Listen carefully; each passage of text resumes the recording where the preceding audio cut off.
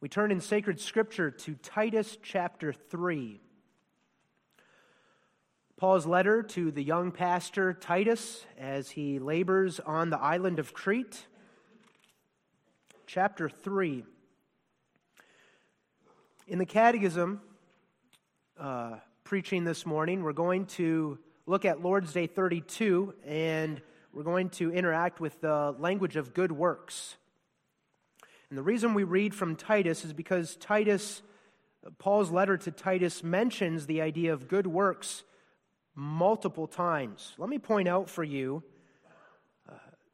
the three instances in chapters 1 and 2 where Paul makes reference to good works. Titus 1, verse 16. First of all, Titus 1, verse 16. They profess that they know God, but in works they deny Him, being abominable and disobedient, and unto every good work reprobate. Then in chapter 2, verse 7, in all things showing thyself, Titus, a pattern of good works. And then in chapter 2, verse 14, who gave himself for us, that he might redeem us from all iniquity, and purify unto himself a peculiar people, zealous of good works. And now in chapter 3, there are three more references to good works. So as we read this chapter, notice those references in verses 1, 8, and 14. Chapter 3 of Paul's letter to Titus. Put the congregation, put them in mind to be subject to principalities and powers, to obey magistrates, to be ready to every good work, to speak evil of no man, to be no brawlers, but gentle, showing all meekness unto all men.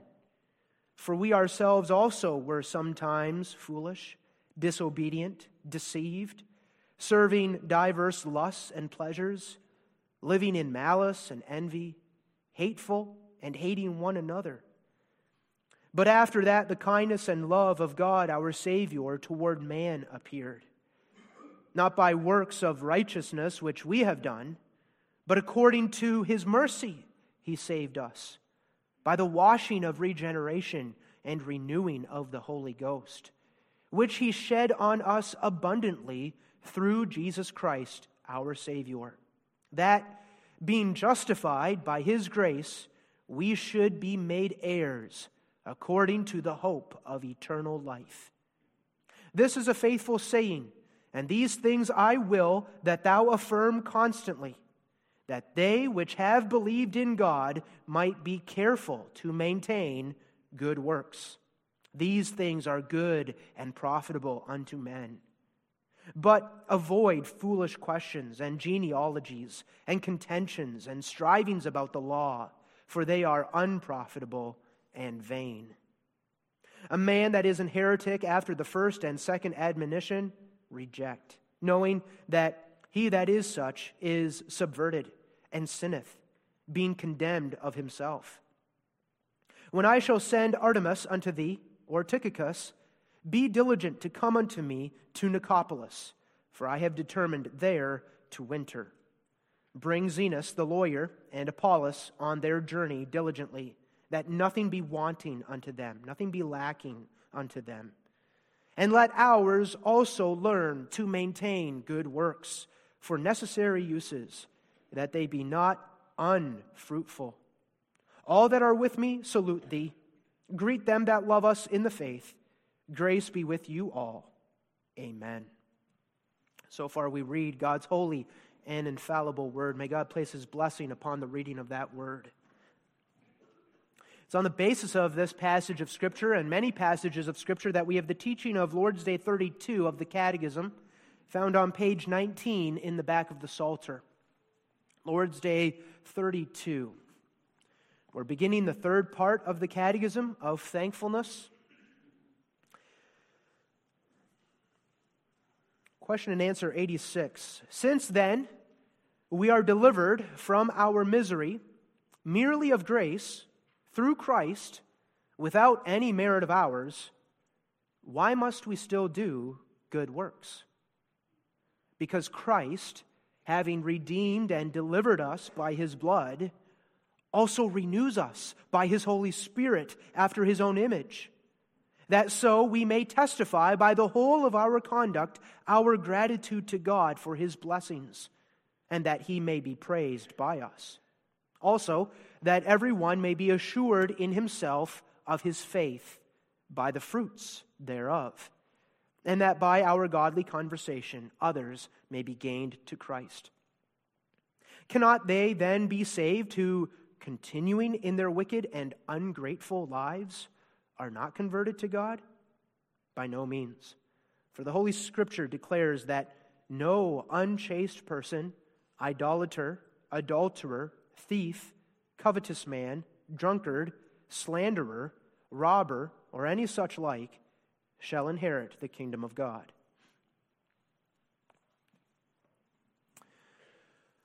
Beloved congregation of our Lord Jesus Christ, with Lord's Day 32, the Catechism turns our attention to the language and the concept of good works. And so in our preaching this morning, and really in the next 20 Lord's Days, going through the rest of the Catechism, we will be interacting with this subject of good works. Now, you will find that in some Christian circles, people are not really a fan of talking about good works. In fact, in some Christian circles, it even appears to be offensive to them if you mention good works, as if it is somehow reformed to avoid the language of good works. As if when someone brings up this language of good works, he should immediately be met with skepticism and fear and distrust, as if maybe that person is less than orthodox because he's talking about good works. The attitude of some people is even this: if you want to speak about good works, then only speak of how we should condemn our good works. Well, congregation, that's not the approach of the Reformed confessions, and that's not the attitude of the Scriptures. What we need to bear in mind is that here with Lord's Day 32, the Catechism is not introducing the idea of good works for the very first time. In fact, the Catechism is returning to the subject of good works. Because back in Lord's Day 24, when you were going through the Catechism with Professor Gritters, the Catechism already brought up the subject of good works with relation to how we are righteous before God. And what the Catechism already made clear, very clear in Lord's Day 24, is that our good works do not contribute in any way to our righteous standing before God. Our good works are never what make us acceptable before God. Our good works are never the ground or the basis on which we are justified before God. Our good works are never the instrument by which we obtain fellowship with God or the means by which we enjoy fellowship and friendship with God. Our good works are never what obtain, maintain, or regain for us any of salvation's blessings. Lord's Day 24 emphasized, with Lord's Day 23, that our salvation is by God's grace alone, in Christ alone, through the instrument of faith alone.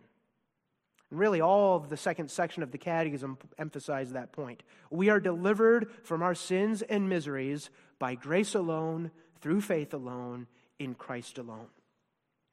But now here with Lord's Day 32, the Catechism is going to move forward. The Catechism isn't going to contradict what it already said in Lord's Day 24, but the Catechism is now going to build on the foundation that has already been laid. And so now here, with Lord's Day 32, entering the third section of the Catechism faces the question, how should we now express our thankfulness to God for the great salvation He has given us in Jesus Christ? And when you raise that kind of question, the discussion immediately turns to the topic of good works. And so that's what we look at this morning.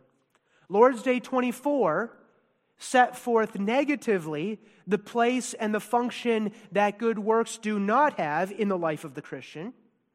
And now here with Lord's Day 32, the Catechism sets forth positively the place and the function that good works do have in the life of the Christian. And so we take as our theme this morning the positive place and function of good works. And we look at that theme under 3 points. First, we look at their necessity. Second, we look at their purpose. And third, we look at their profit or their benefit. The positive place and function of good works. Since then we are delivered from our misery merely of grace through Christ without any merit of ours, why must we still do good works? Answer: because Christ, having redeemed and delivered us by his blood, also renews us by his Holy Spirit after his own image. Why must we do good works? Answer: because of the very nature of salvation, because of what salvation itself is. Now, sometimes when people talk about salvation, they are only thinking of salvation in terms of justification, only in terms of the forgiveness of sins. And if that were the case, well, then we would freely acknowledge that good works do not belong to salvation. That's really how question 86 begins. Since then we are delivered from our misery merely of grace through Christ without any merit of ours. We are delivered from our misery apart from any good works. And so the question is, why must we then do good works? So question 86 is emphasizing the truth that good works do not enter into the equation when we speak of being justified before God. That's also what we read in Titus 3 verse 5. Not by works of righteousness which we have done, but according to his mercy he saved us, by the washing of regeneration and renewing of the Holy Ghost. It's not by any works of righteousness that we have done that we are saved. But that's not the whole of our salvation, because salvation is not just forgiveness. Salvation is also complete deliverance from all our sin and misery. Salvation is not just justification. Salvation is also sanctification. Salvation is not just God declaring us righteous. Salvation is also God making us holy. Now, to be sure, justification is first. Justification is foundational, and without justification, you don't have sanctification. But salvation also includes sanctification. Christ is a complete Savior.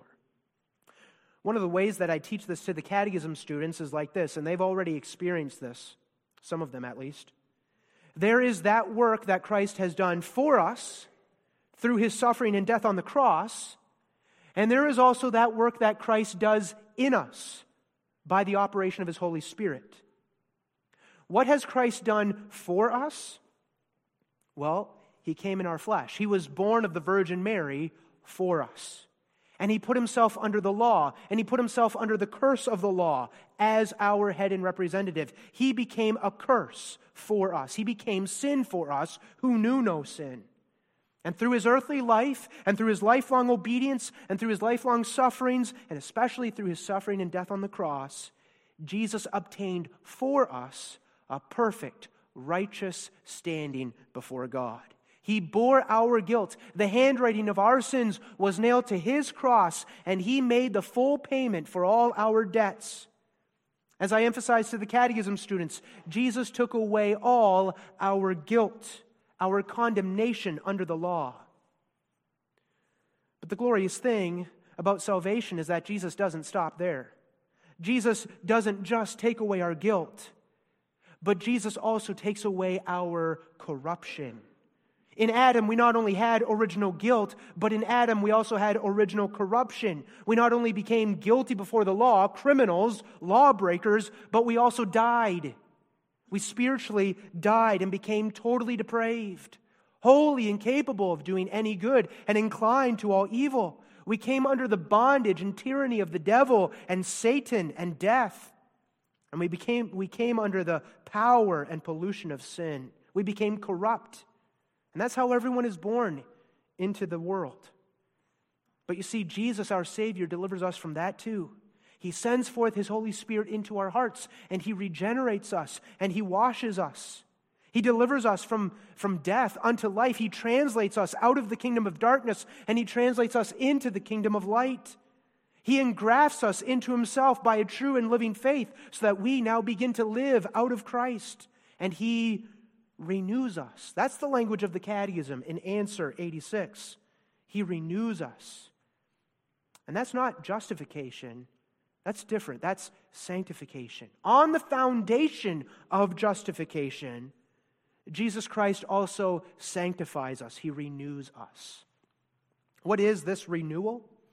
Well, it is the inner, spiritual, moral, ethical transformation of the sinner, so that the sinner is changed in the very depth of his existence, in the very depth, center of his being, so that he becomes now a child of light.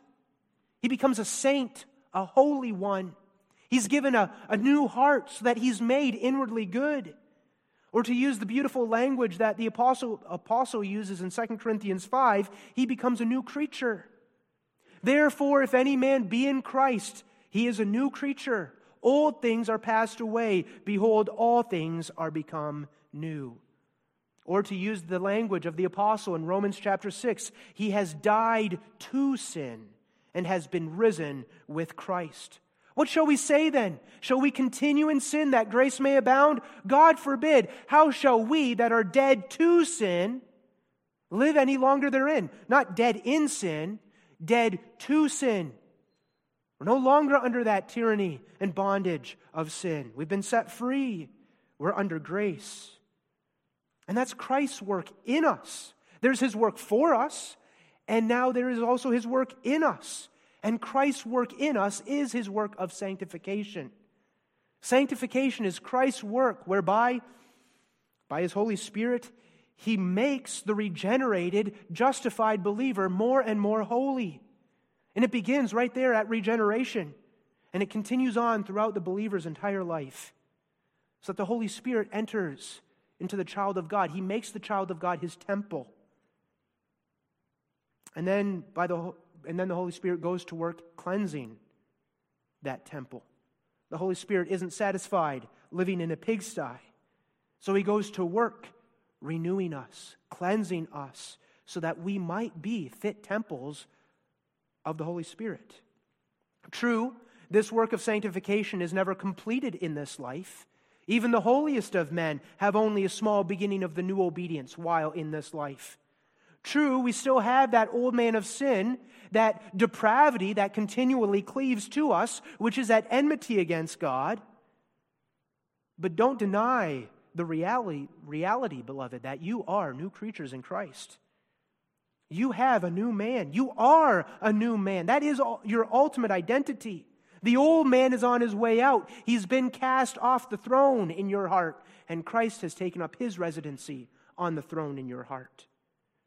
Don't minimize the glorious work that Christ is doing in you. Throughout our earthly life, Jesus is making us more and more holy so that there is progress in our sanctification. That's exactly God's purpose with us. He is glorifying us. He elected us in eternity that we might be holy and without blame before him in love. He redeemed us on the cross that he might purify unto himself a peculiar people zealous of good works. And he regenerates us unto good works. Yes, we understand there are backslidings in the life of the child of God, but there is progress. God continues his work of molding and shaping and refining us, leading us to that state of glory in heaven where we will enjoy that perfect, completed work of the Holy Spirit sanctifying us. And as Titus 3 verse 8 puts it, right now, as God's children, it is our calling to be careful to maintain good works. And that's what is good and profitable for you as new creatures in Christ to hear, to be careful to maintain good works. To use the language that the Catechism uses, Christ renews us by his Holy Spirit after his own image. After his own image, righteousness, holiness, and true knowledge. He renews us after his own image so that we, in a small way, begin to reflect Jesus Christ. And we begin to imitate him, his righteousness and holiness and true knowledge. Christ performs that glorious work of renewing us so that we begin to walk more and more in the ways of the Lord. And that's salvation, beloved. That's part of salvation too.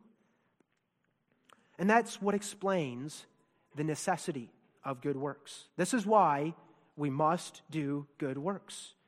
Good works are the necessary, inevitable fruit of Christ's work of renewing us. The Catechism even emphasized that way back in Lord's Day 24. It is impossible, the Catechism says, that those who are implanted into Christ by a true faith should not bring forth fruits of thankfulness. It's impossible. You're new creatures in Christ, and that fact will bear itself out in your life, in a life of good works, so that you actively and consciously, with zeal and delight, do good works. As Jesus says in Matthew 7, verse 17, even so every good tree bringeth forth good fruit, but a corrupt tree bringeth forth evil fruit. A good tree cannot bring forth evil fruit, neither can a corrupt tree bring forth good fruit. Every tree that bringeth not forth good fruit is hewn down and cast into the fire. Wherefore, by their fruits ye shall know them. You will know them by their fruits. That's also why question and answer 87 says what it does. Those who continue in their wicked and ungrateful lives demonstrate, they evidence that they don't have the Holy Spirit and that they're not saved in Jesus Christ as they stand in those sins and live in that life that is wicked and ungrateful. You know what the reality becomes for the child of God?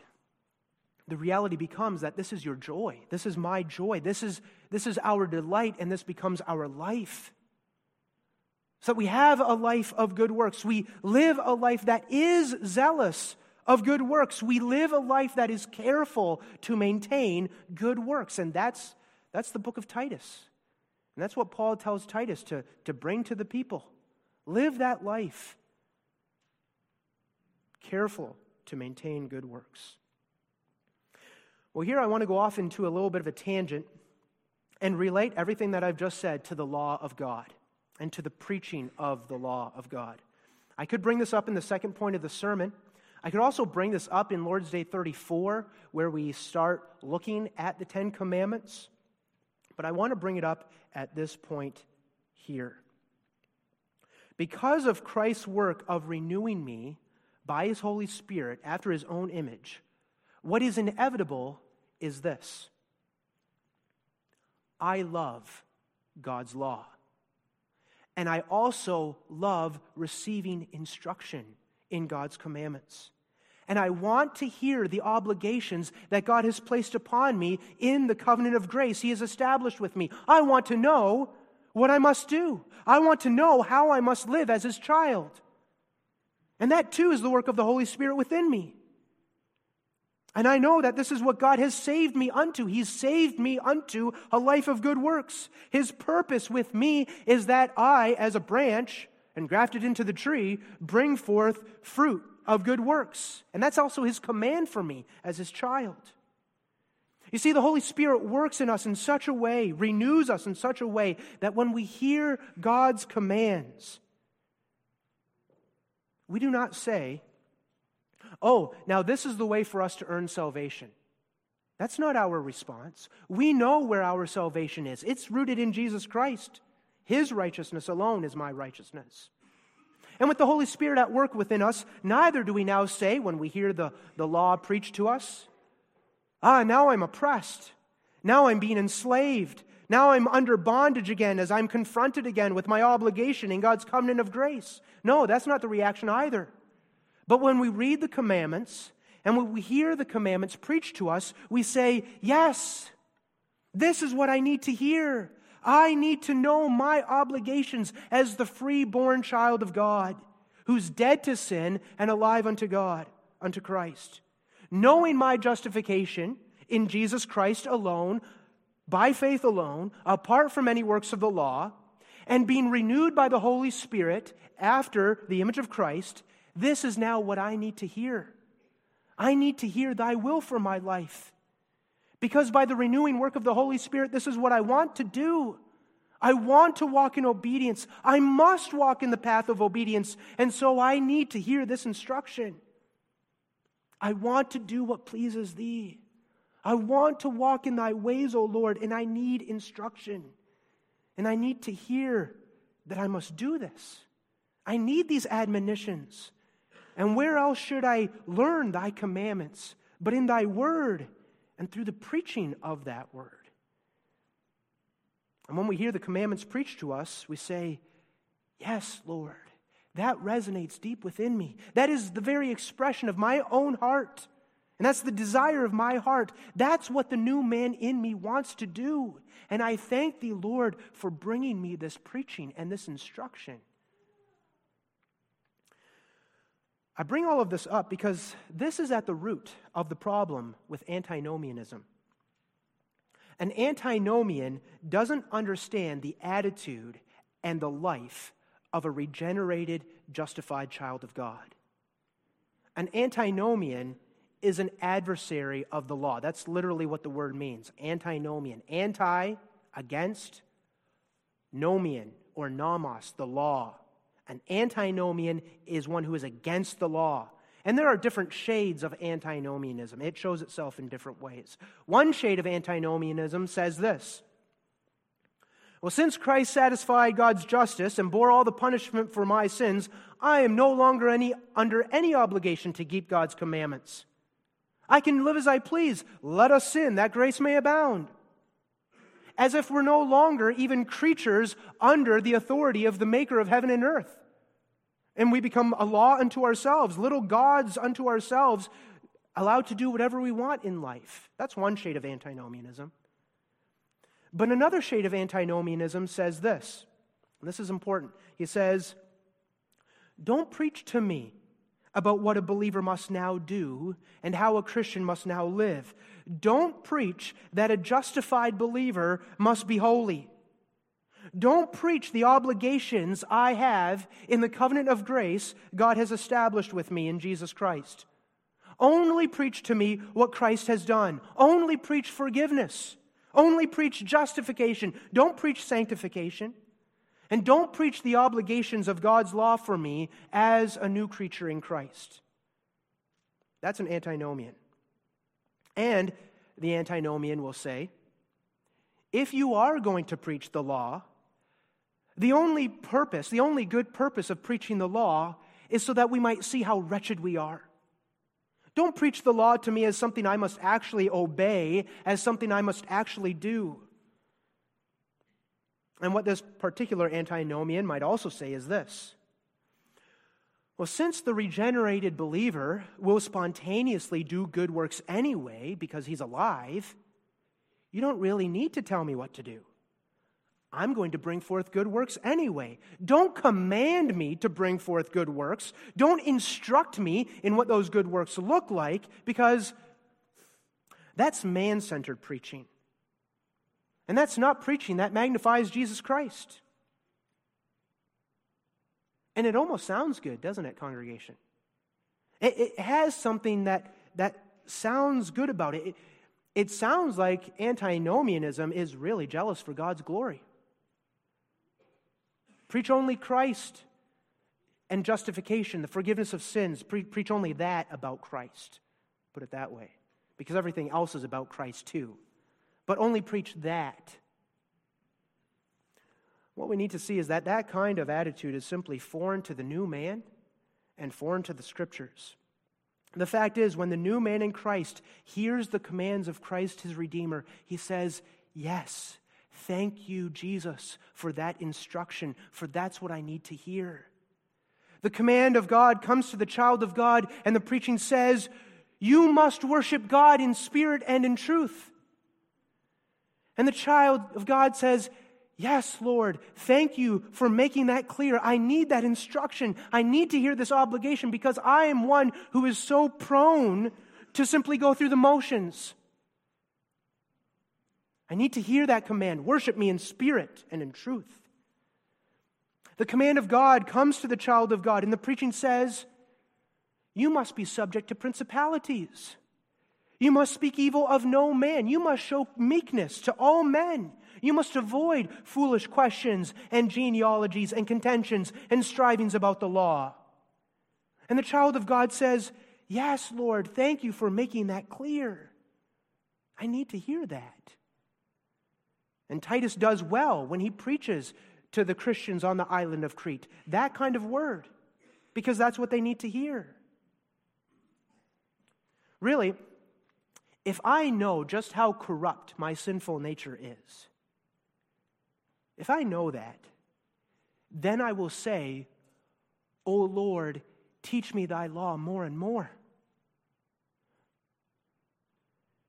Through the preaching, teach me thy law. Yes, show me my sin, and then lead me in the way everlasting. Sanctify me through the preaching of thy commandments, because by the Holy Spirit's indwelling presence, that's exactly what I long for. I count thy word, thy law, more than great spoil, because I want to walk in thy ways. This is freedom in Jesus Christ. If I know just how totally corrupt my sinful nature is, then I will also see that my own pessimistic attitude towards the commandments of God and towards the preaching of those commandments is itself the influence of my old man of sin. And I need to be very careful with that, beloved, because the fact is, we all have an antinomian spirit within ourselves. You have an antinomian spirit within you, and so do I. Our old man of sin is an antinomian. He's an antinomian and he's a legalist. It just depends on the circumstances and the times and what's most convenient for our old man of sin. Be proud and arrogant and be a legalist, or indulge in sin and be an antinomian. And we must always be on guard against those two ditches. And the point is, with Christ's renewing of us by His Holy Spirit, the new man within us says, "Oh, how love I thy law. It is my meditation day and night." And the new man within us says, I want to magnify Christ. And I want to magnify Christ not just on Sundays, but throughout the whole week. So give me this preaching, Lord.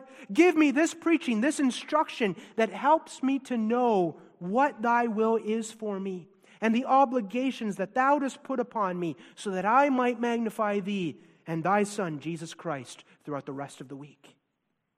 And everything in its place, beloved. Everything in its place. That's why we have the first section of the Catechism, and we see how great our sin and misery is. And we have the second part of the Catechism. We see how we are delivered from our sin and misery. And now we have the third section of the Catechism, and we see how we are to show our thankfulness to God for that deliverance. So that sets forth the necessity of good works. And all of this really leads us into the second point of the sermon, their purpose. We've seen the necessity of good works.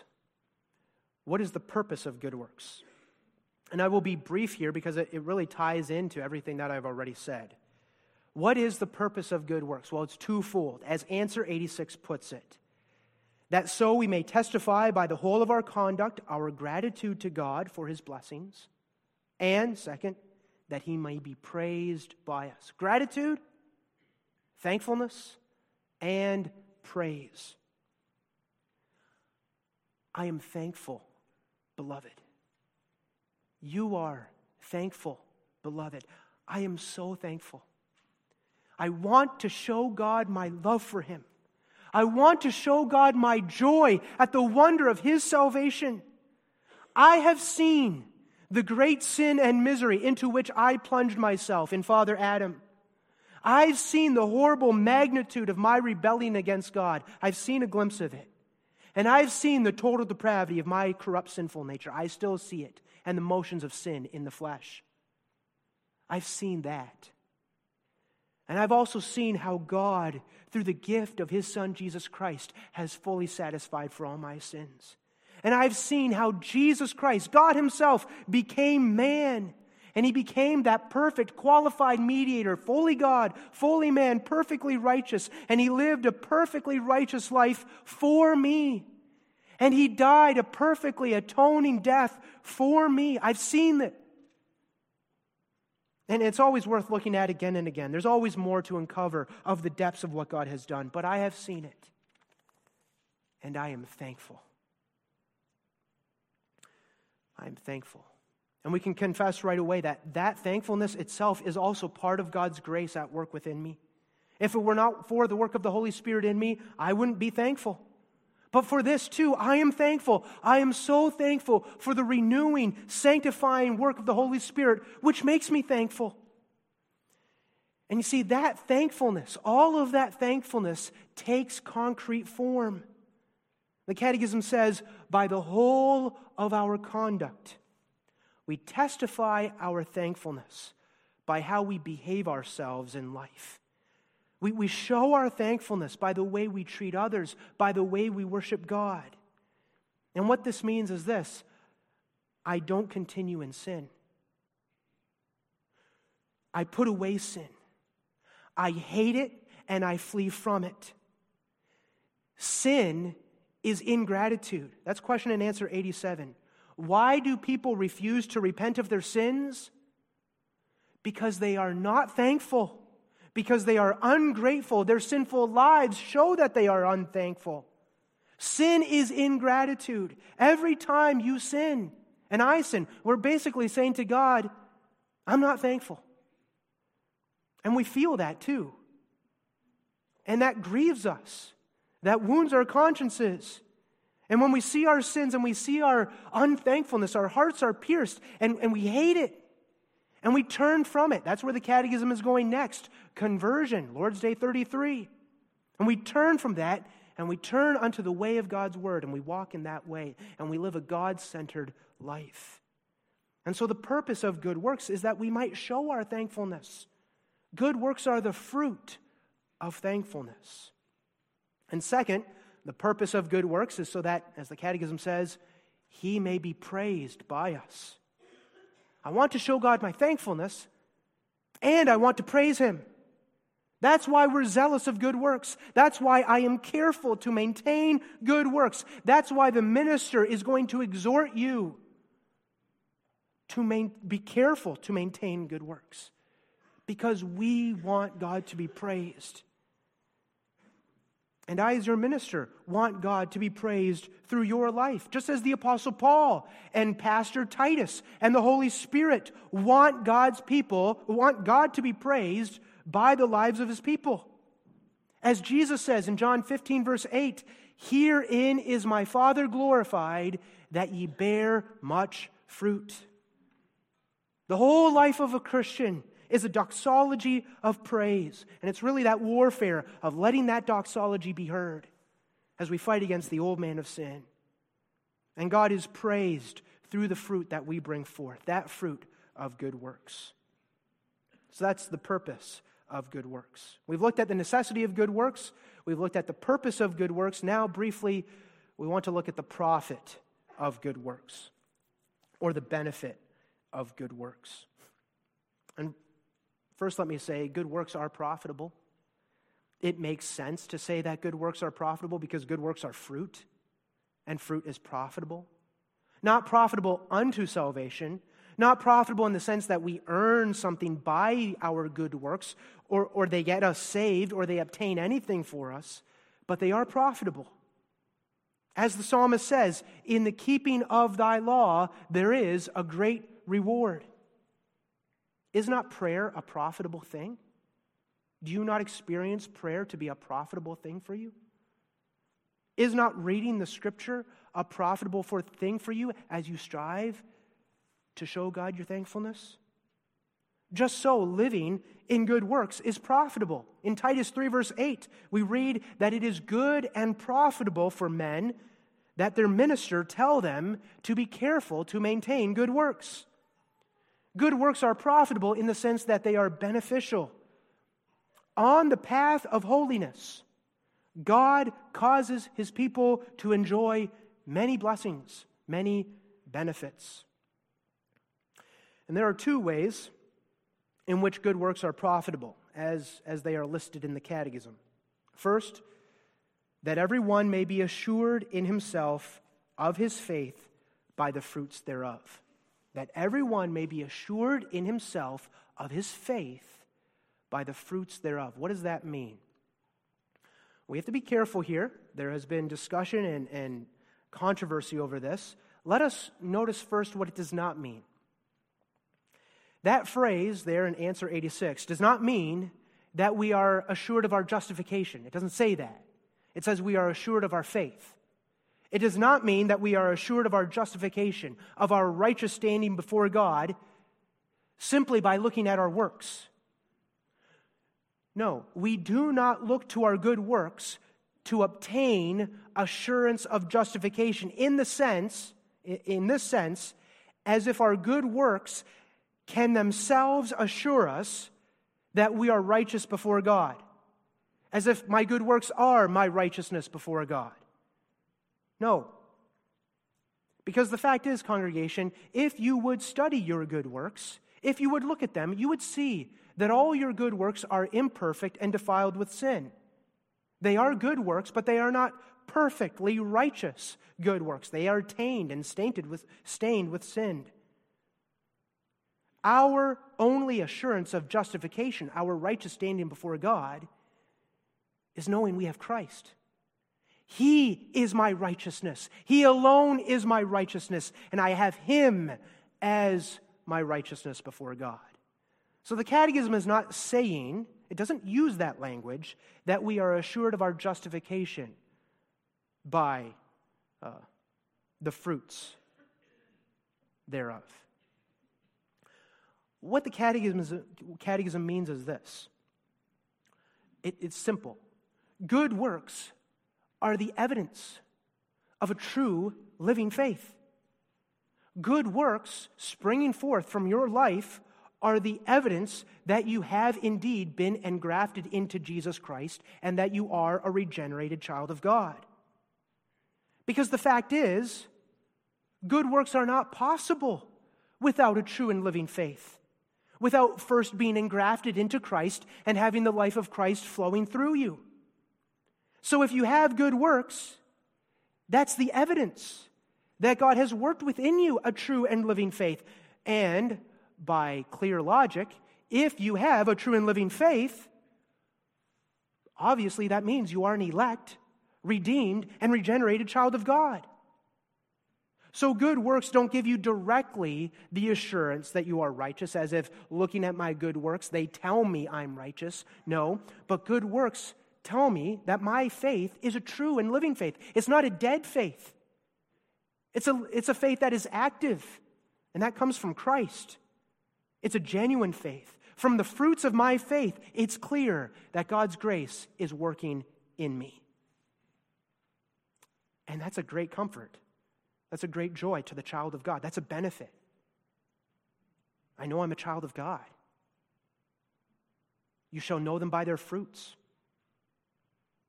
And you only experience that in the way of a holy life, a life characterized by good works.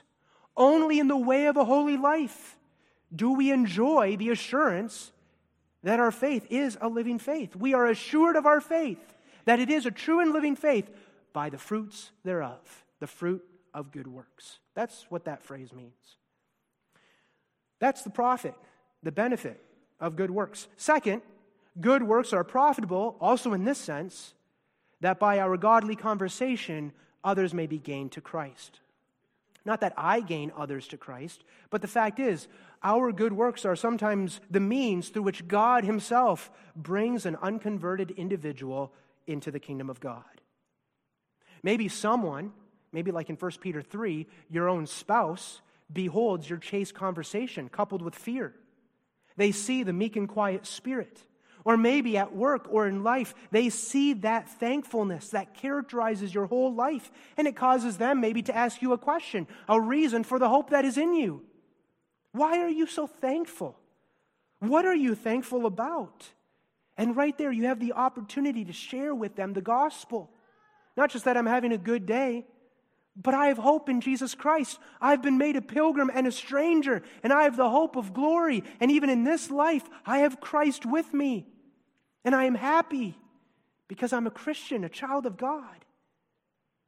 And you have an opportunity to invite them to come to church, that they too might hear the good news, that there is salvation, there is forgiveness of sins, there is life in Jesus Christ. Or maybe someone sees that your confession and your lifestyle match up with each other. And that's impressive in our day and age. And the Lord uses that. The Lord may use that in His sovereign good pleasure to bring that person into contact with the gospel. And what is sad is how often our sins and our unthankful behavior is a reason for others to blaspheme the name of God. How sad when our sins and our unthankful behavior gives occasion for others to stumble at the gospel, and they're turned off by our unthankful and unholy lives and the inconsistency between what I supposedly confess and how I'm living. What another reason, then, for us to be zealous of good works, to be careful to maintain good works, that others might be gained to Christ and His kingdom come and be built up. Well, that's the profit of good works. We've seen, then, the positive place and function of good works. They have a place in the life of the child of God. We can speak freely about good works, understanding how we are to talk about them. May the Lord bless this preaching so that we are also more and more zealous of good works and strive to maintain good works, and we show God our thankfulness for the good works we are privileged to bring forth. And may the Lord lead us into this third main section of the Catechism, that we might always keep before us the proper perspective, and that for us as the newborn children of God, this is what life is. Life is a praise of thanks, a song of thanks and of praise to the Lord. And that may that even be in the preaching that we carry out and as we go forward in the rest of this week. To God be the glory for the wonder of His salvation. Amen. Let us pray. Our Father, we thank Thee for Thy word and how clear it is. Our minds are slow. We are prone to be dumb and slow learners, but Thy word is clear. O Lord, by Thy Spirit, strengthen our intellect and cause us to understand how we are to understand the gospel. And we pray, plant us firmly in the truth of Thy word. And Father, cause us to be thankful, to be overflowing with joy, with hope, with peace, comfort, and happiness, knowing our so great salvation in Jesus Christ. And may we go forth living a life that is careful to maintain good works, that we might be a people zealous of good works, for herein Thou art greatly glorified. In Jesus' name and for His sake alone we pray. Amen.